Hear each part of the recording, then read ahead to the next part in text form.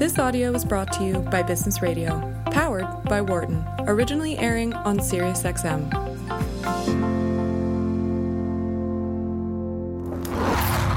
You're listening to the CMO Spotlight on Business Radio, powered by the Wharton School. Here again are Catherine Hayes and Jenny Rooney. Hey, welcome back to the show. The Chief Marketing Officer Chief Marketing Officer Spotlight. I'm Catherine Hayes, the author of Beyond Advertising, Creating Value Through All Customer Touchpoints, among many other things. And with me is the wonderful Jenny Rooney. I'm inevitable. Nobody's ever called me inevitable. It's Jenny. It's a good thing to be. Oh my gosh. Jenny, yes. Hello, everybody. I'm Jenny Rooney. I'm the editor of the CMO Network at Forbes. So hi, Catherine. Great to be here with you again, as always. As always. With us up next is Jenna Habayeb. She is the Chief Brand Officer for Ipsy, and we're just really thrilled to have her. If you don't know about Ipsy, it's you should. It is fast-growing. It's a fast-growing beauty brand, but it's also, importantly, the third largest platform after Amazon. But I'll let Jenna tell us more about that. Jenna, welcome to the show. Thank you so much for having me. Hey, Jenna. Hi. It would be great if you could give us a little bit of background on Ipsy and sort of explain the company to us so we really have a good handle on it for our listeners. Of course. Thank you so much for having me. I'm very excited to talk a little bit about Ipsy. I've been with the company now 6 months. Feels like I've been here for almost 2 years. Mm-hmm. But Ipsy is actually the largest beauty subscription in the world. And what you're referencing is just in terms of actual product subscription, we are right there behind Amazon. We're in over 3 million homes every single month, which is super exciting that we're hitting almost 1% of the American population with our monthly delivery of beauty products. Yes, very large scale. But what Ipsy really delivers is this emotional connection to beauty. It's a lovely surprise and delight of a glam bag that gets delivered to your house every month. And we actually have 3 different options that people can pick from. So our most popular is our classic glam bag, which is 5 deluxe beauty samples for $12 a month. But this year we actually launched 2 new product offerings, which is our Glam Bag Plus. For $25 a month, you get 5 full-size products, and it's been gangbusters. People are loving getting these big, juicy, full-size products. Yeah.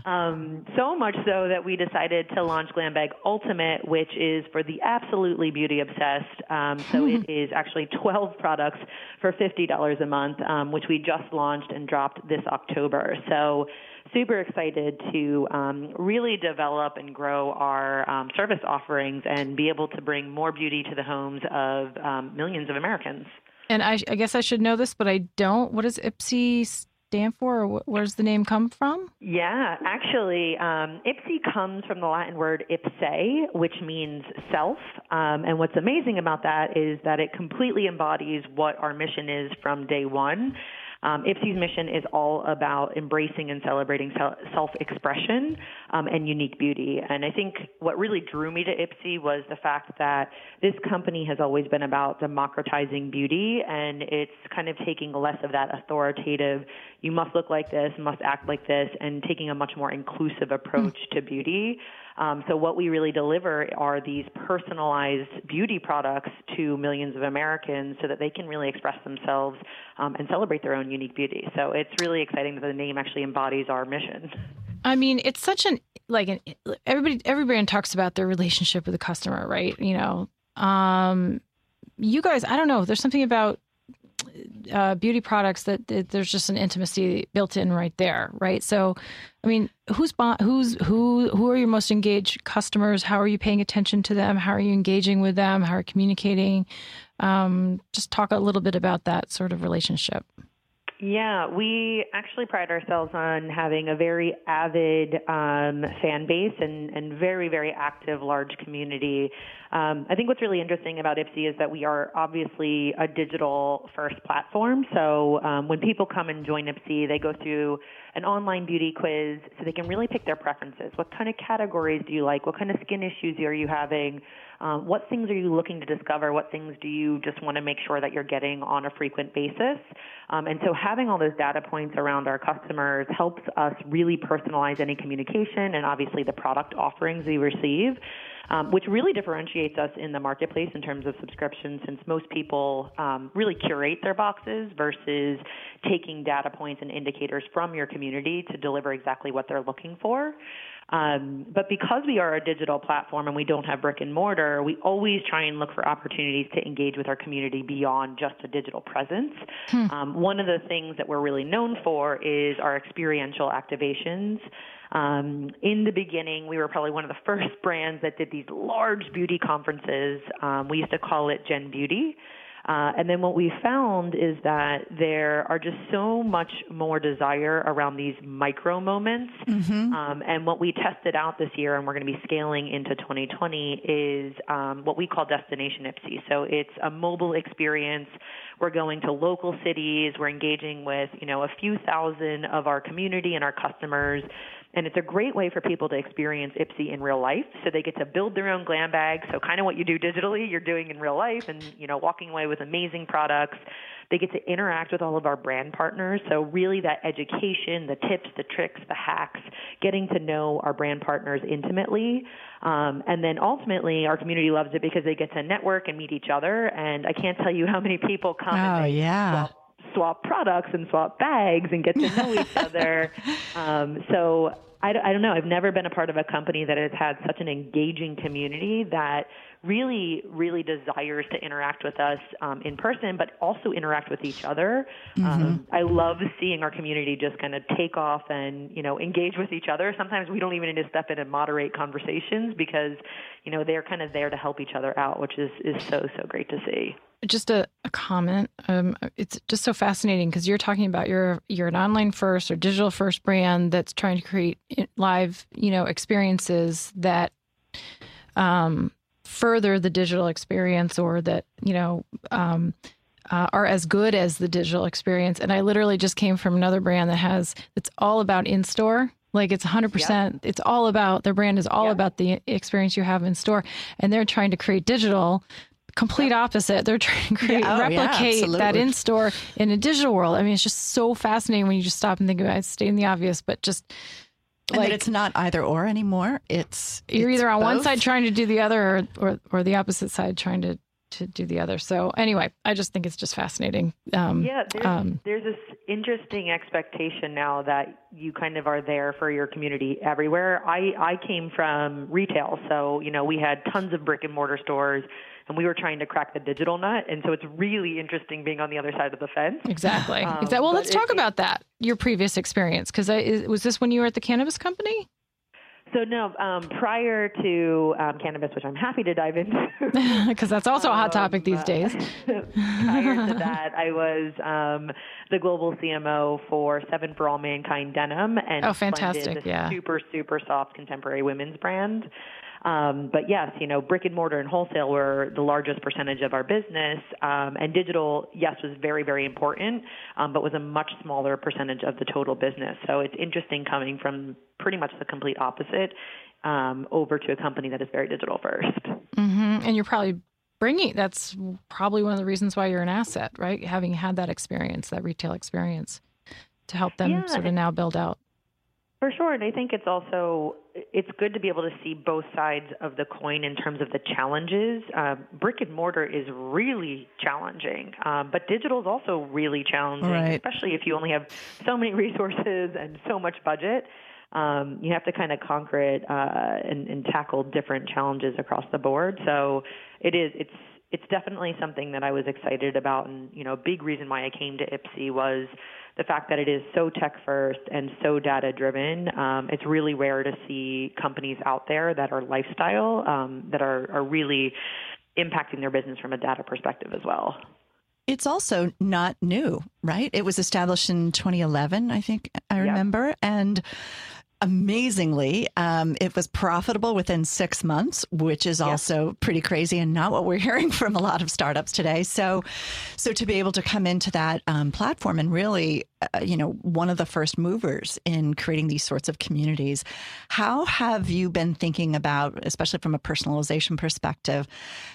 We all hear a lot about the importance of AI and machine learning in doing that. And I understand that that's a big part of how you're thinking about it as you curate for them, as you personalize it, customize it, but also let your customers, your members, personalize as well. So talk about how you're using technology in all those different ways. Definitely. What's interesting is this word personalization has been a buzzword for probably the last 3 to 5 years. Right. Coming from the side of the fence of non-digital first companies, people think of personalization like, I'm going to put your name in an email. I might send you you like white shirts. I'm going to recommend some other white shirts. But I think what's really interesting about Ipsy is that they came from it as the actual core product and service offering was completely rooted in personalization. So machine learning is at the core of everything that we do. We have built such a robust system to really take consumer cues. So yes, we have a beauty quiz, and we take all those data points to really help us understand, what types of products that they want. But we've gone way beyond that. We also take our reviews and ratings. We have more reviews than Yelp, which is crazy. Wow. I think we have probably the largest arsenal of reviews on beauty products in the world. Crazy. It's crazy. But they're very good indicators for us around, what is our customer looking for? What do we make sure we don't send them? What do we make sure we sort of curate a little bit differently for them? But we took it a step further this year because, there's so much that data can tell us, and there's still an element of surprise and delight that our consumers want. They don't want something fully customized. Right. And we launched some new features this year. So one of the big features that we launched and tested out for, 3 to 5 months was choice. So with that, we allow our customers to actually choose one of their 5 products, and then we build the algorithm around that to curate the rest of their box. That is actually a lot more intensive than people think on the back end, because now if someone's choosing a mascara, we want to make sure that we're not putting another mascara in their bag, but it's also an indicator of future potential purchases. So it's really taking that brand cue and putting it in the arsenal of the algorithm of all the data that we're looking at. And then we also launched a feature called add-ons because we were seeing how many of our customers had FOMO for not getting products that other people had. I love it with all the reviews and postings and everything else. Yep. And so we were like, well, we don't want them to miss out on the opportunity, but we also are taking all their data cues to customize their bag. And so add-ons, we launched $3 samples and $12 full-size products. And I am telling you, these products are super juicy. They sell out, and you get the luxury of having them conveniently delivered with that monthly package. So it really is this ultimate beauty experience for these customers, and we're continuing to really try and figure out how we can crack that nut.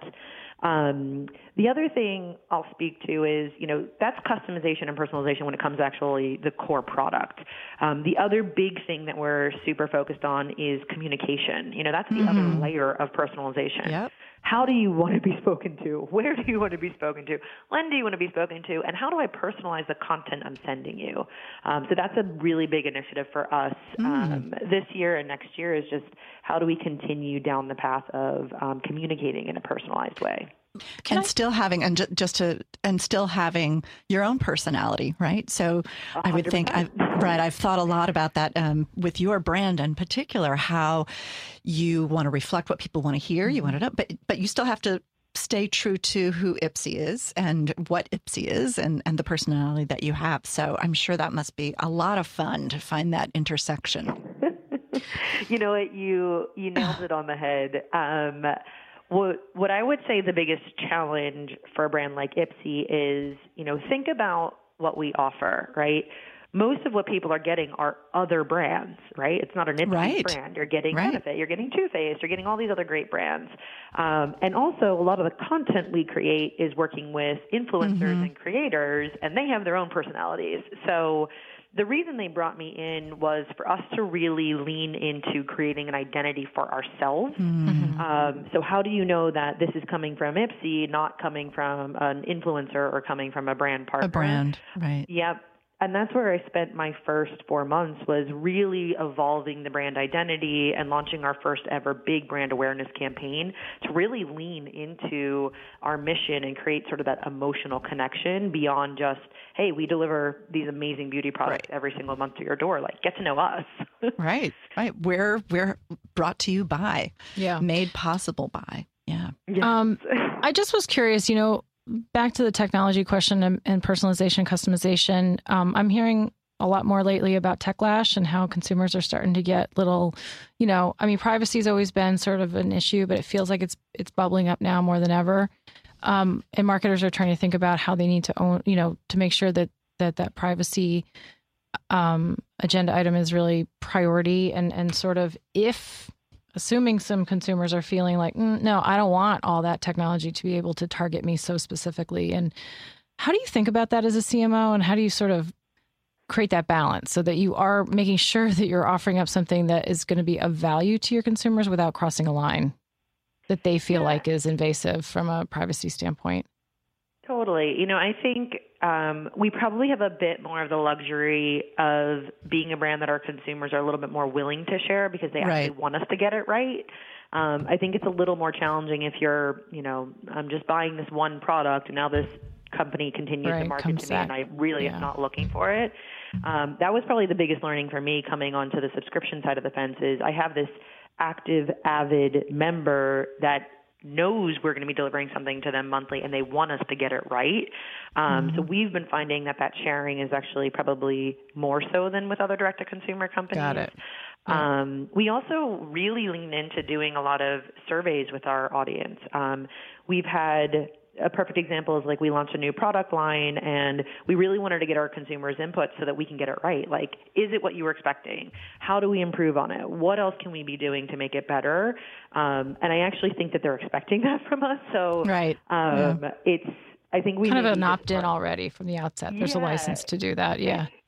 Just the fact that you call them members or that they are members really changes, words matter. We say that all the time. You're part of it. You're vested in it, invested in it, and you want this membership organization of which you're emotionally a part to be as great as it can be. So establishing that discussion, that dialogue really is part of your DNA. So it's authentic to what you're doing. The problem is when other brands that don't have that license try to create that sort of membership community for some things that people just aren't interested in being a community member of. So it's a different model for sure. And I think it's a lot. There's a lot more headwinds for brands that don't have this frequency of connection. We do have the luxury of having monthly members, but what we also see is that they're so active in the community. For instance, we launched a Facebook 101 group. So anyone new to Ipsy, join this community. You have a bunch of friends around you that can help you navigate what Ipsy's all about. So it's not just coming from us. And just seeing how fast that grew and, the conversation, that's why I say, like, we barely have to moderate at times. And we even ask our community, do you want us to jump in and help answer questions or do you want you guys? It's really a good problem to have. To see it. I know. So I do want to get back to the fact that you were at a cannabis company previous to this, and it's funny because we're seeing a lot of CMOs go the other way, right? Move into cannabis companies right now, from whether it be spirits companies or other consumer packaged goods companies going to be CMOs of these fastly growing cannabis companies. So talk a little bit about your experience there and why you're an example of somebody who went the opposite direction. So, look, I was in retail for, I don't know, maybe 6 years between my agency experience and then working with Splendid and Seven for All Mankind. There's, a whole host of challenges in retail, which I know you guys know what's going on the retail side. Yeah. And so I was ready for a new challenge, and, it's definitely risky being a first mover going into an industry that is a little stigmatized and is very taboo.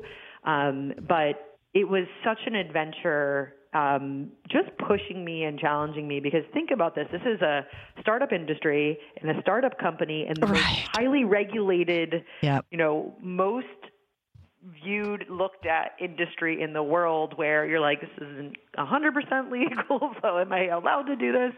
And I think for me, what I really enjoyed about it is that it just put a different perspective on, one, thinking about product development and how you market and message something that people are afraid of.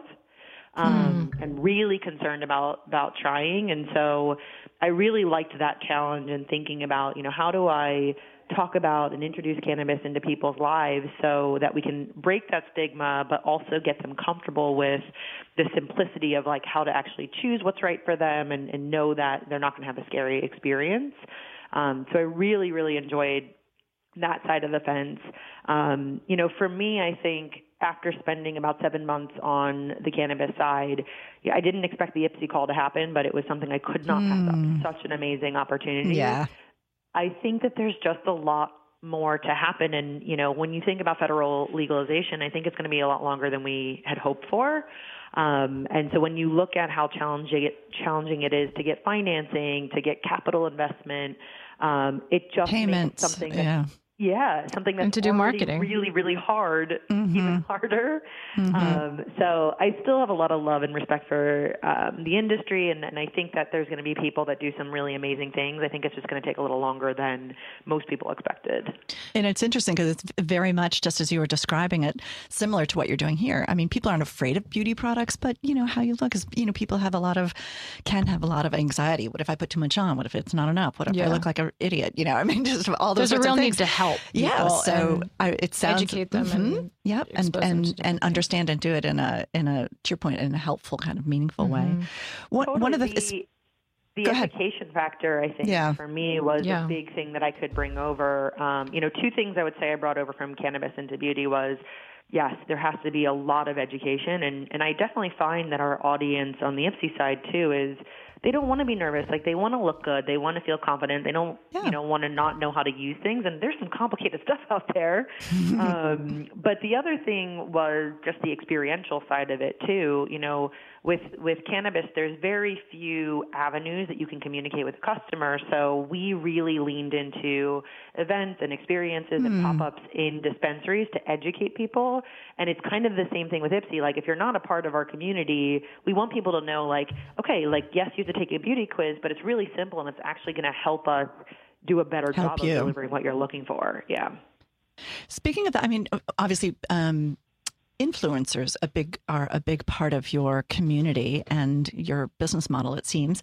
And there's, every day I read another article that says influencers are fabulous.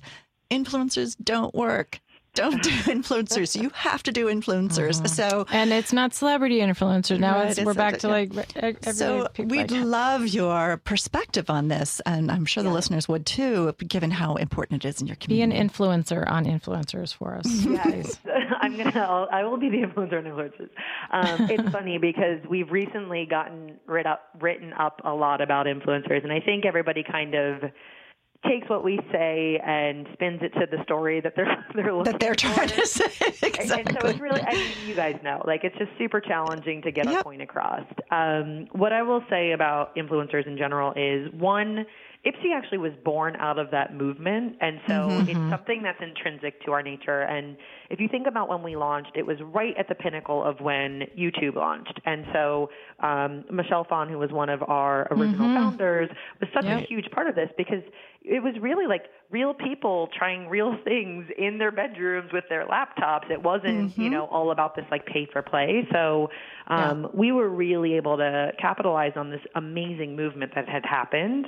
And now, as you're looking at the influx of new social media channels, the influx of paid influencers, we're really looking at what is the right approach and mix, because they are still such an important part of what we do every day. One of the big things that we've been looking at are a couple different territories. So one is, how do we work with people that intrinsically believe in our mission that also can emotionally connect with our audience? So we launched this Discover Yourself campaign, and it's all about really embodying people's journey of self-discovery and how beauty kind of fits into that. And instead of Ipsy just telling that story, we really wanted to bring on 9 ambassadors that were super inclusive, that had these rich stories to tell. So a good example of that is one of the women we work with. Her name is Misty Diaz. She was born with spina bifida. She calls it spina beautiful. And the girl wow. does, Awesome. I'm not kidding you. She does like 100 triathlons. I'm like you can run farther than I can run. Oh man. And she really leans into this idea of adaptability, and she's like, yes, I was born with spina bifida, but everybody has something that they have to adapt to, and she takes such a positive approach to life, and she's been a huge fan of Ipsy since day one, and her kind of telling her story of her journey and her self-discovery through the lens of how beauty also plays a role in her life. That's perfect. Is a really powerful statement. That's a wonderful way for us to wrap up. I'm sorry we're out of time, but so inspirational. Jenna Habayeb, we're so pleased that you were able to be with us today as the Chief Brand Officer for Ipsy. Thanks for being on the show. Thank you guys so much. Thanks, Jenna. Have a great day. And after only 6 months, we can't wait to see what happens next. So thanks so much. For more guest interviews, check out our Wharton Business Radio Highlights podcast on iTunes and Google Play.